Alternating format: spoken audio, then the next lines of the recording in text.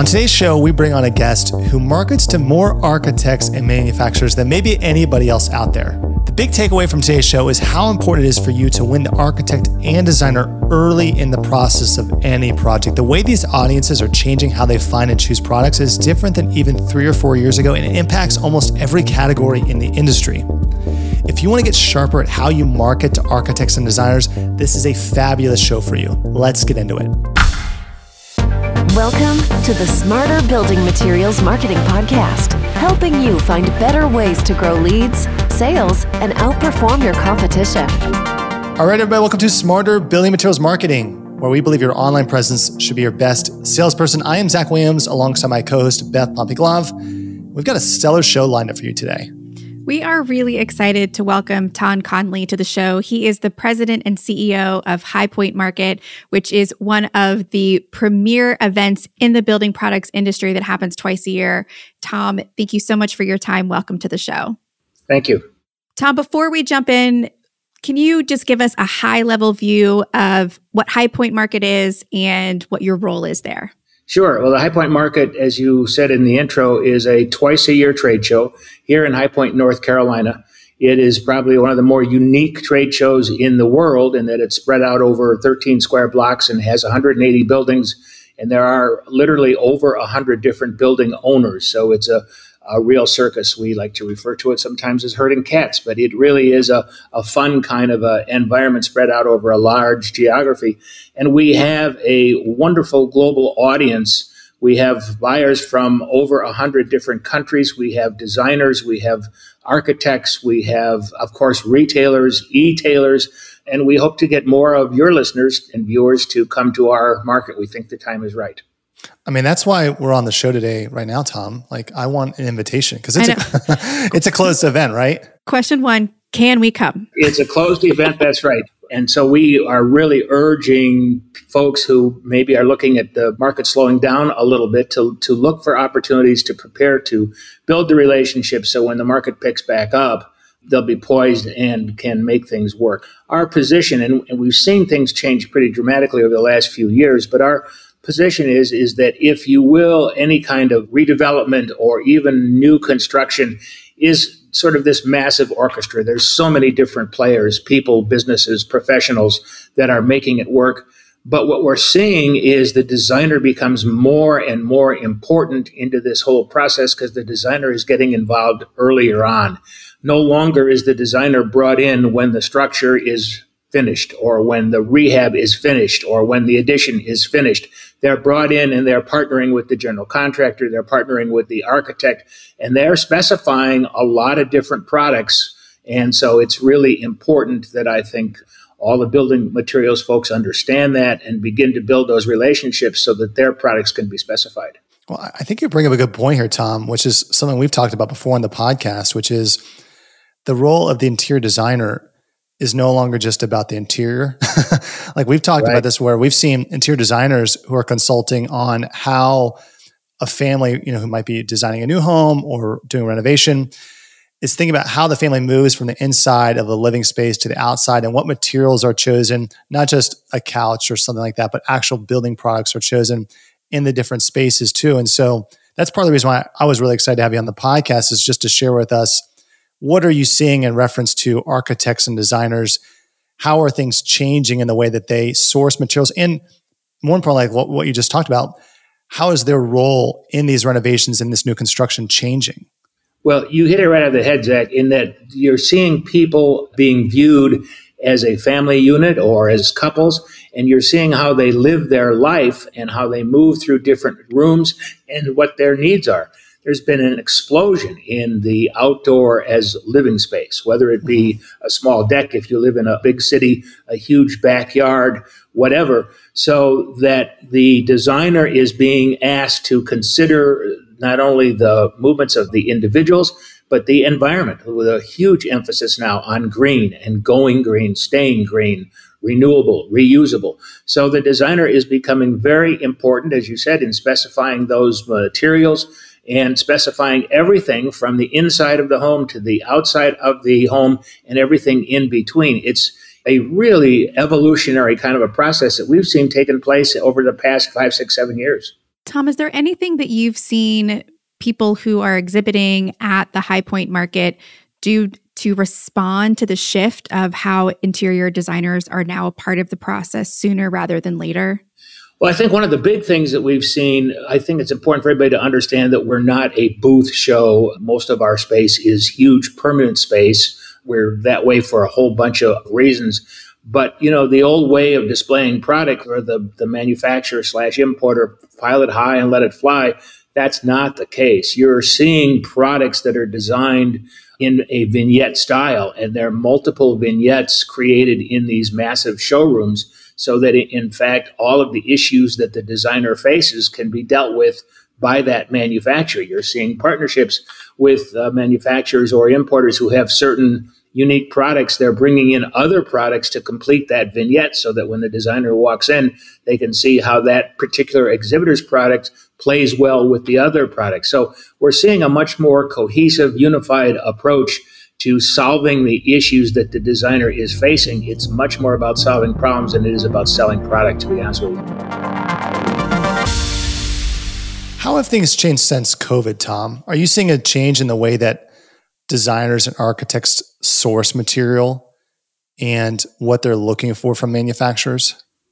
COVID has really changed the way people communicate. This whole idea of being able to reach folks through multimedia, whether it be social, whether it be electronic media, whatever, has given the buyer and the seller an opportunity to meet in many different ways, lots of opportunity to learn and to grow.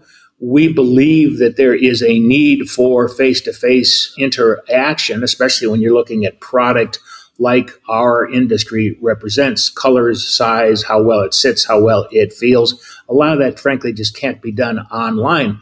But I will tell you that the trade show business, especially even in our business, is being threatened because folks don't need as many interactions. This industry is full of trade shows.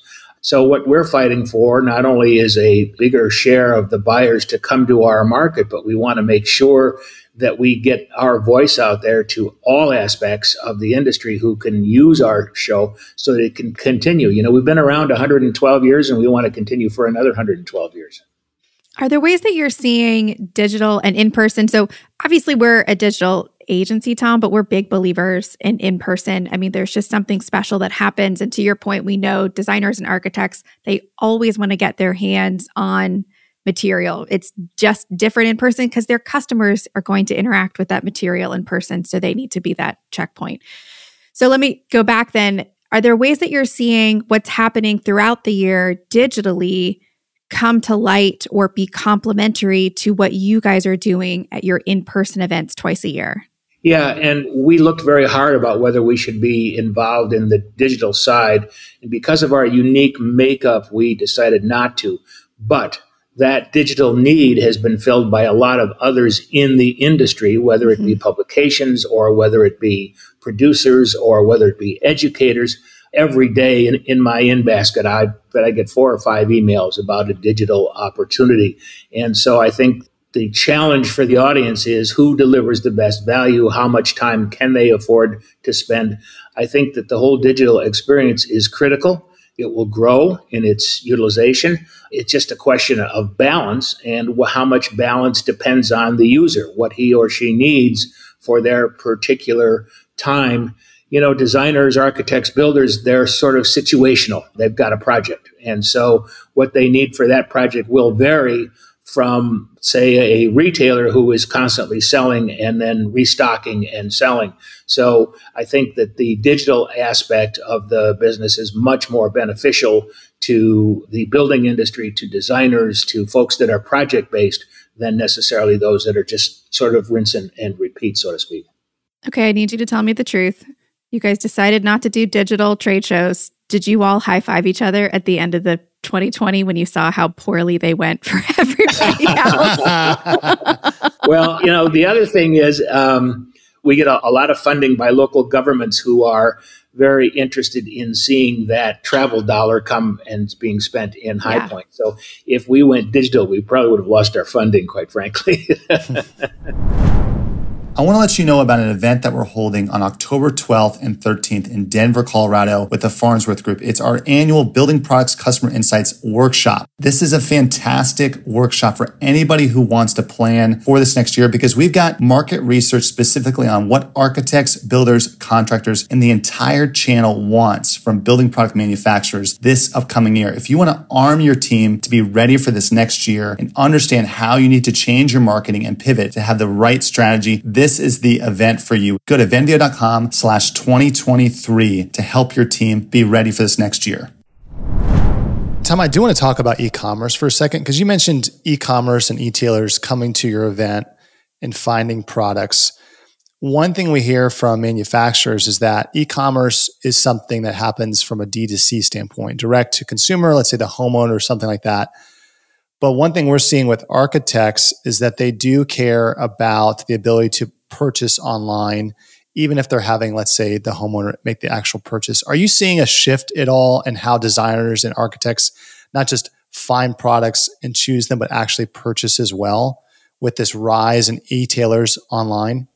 Absolutely. Absolutely. We've sort of got a standing joke here that if you talk to one designer about his or her e-commerce side of the way they do business, then that's a model for that one designer. The models are so diverse, as are the people that are out there doing it.